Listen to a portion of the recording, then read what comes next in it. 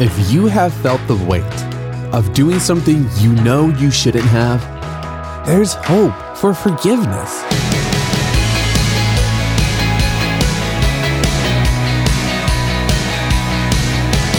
Hey, I'm Dylan, and you're listening to Unlocked, your daily key to unlocking God's Word in your life. I think we've all felt what it's like to do something wrong in private, then trying to hide any trace of what you've done.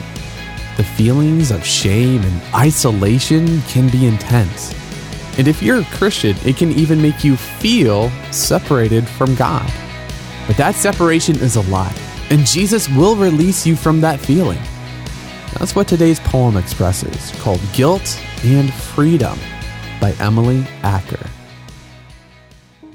Weighed down by a wrong I should not have done, trying to hide it, hoping no one will know. Guilt eating me. Guilt over secrets on top of the wrong. Can't go on like this. Spending my life lying is no way to live. I let you in. God, I'll share my secret with you. This is what I've done. I'm sorry, and I want to move on. Released from the shame, I feel free to go forward with life now. Freedom from guilt. I have my sins forgiven, and I am alive. All right, let's think about this for a second.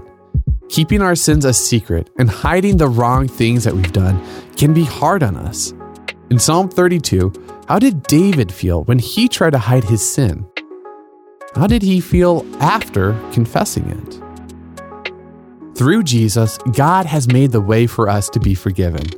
Because Jesus died on the cross and rose from the grave, everyone who has put their trust in Jesus is totally forgiven from all their sins, past, present, and future.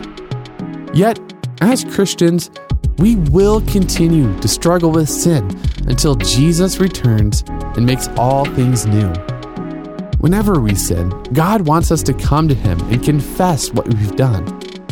He will reassure us of His love, help us turn away from sin, and help us move forward in loving Him and those around us.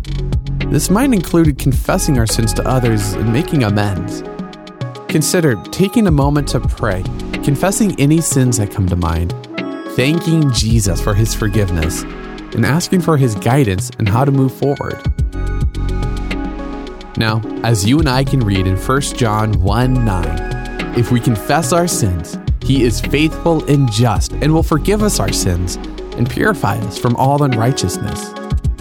Now, I'd encourage you to dig a little bit deeper, read all of Psalm 32 and more in 1 John 1, verses 8 through 22 to keep God's Word alive in your life. Unlocked is a service of Keys for Kids Ministries. Wrestling with feelings of guilt and shame is difficult, but you can find freedom in Christ. One way to develop your relationship with Him is by engaging with daily devotions like Unlocked. You can get a free subscription to the printed Unlocked books sent to you by mail when you go to unlocked.org and tap subscribe in the menu. And come back for tomorrow's devotional with Natalie, how God is always patient with your spiritual growth, even if you're not. But until then, I'm Dylan, encouraging you to live life unlocked, opening the door to God in your life.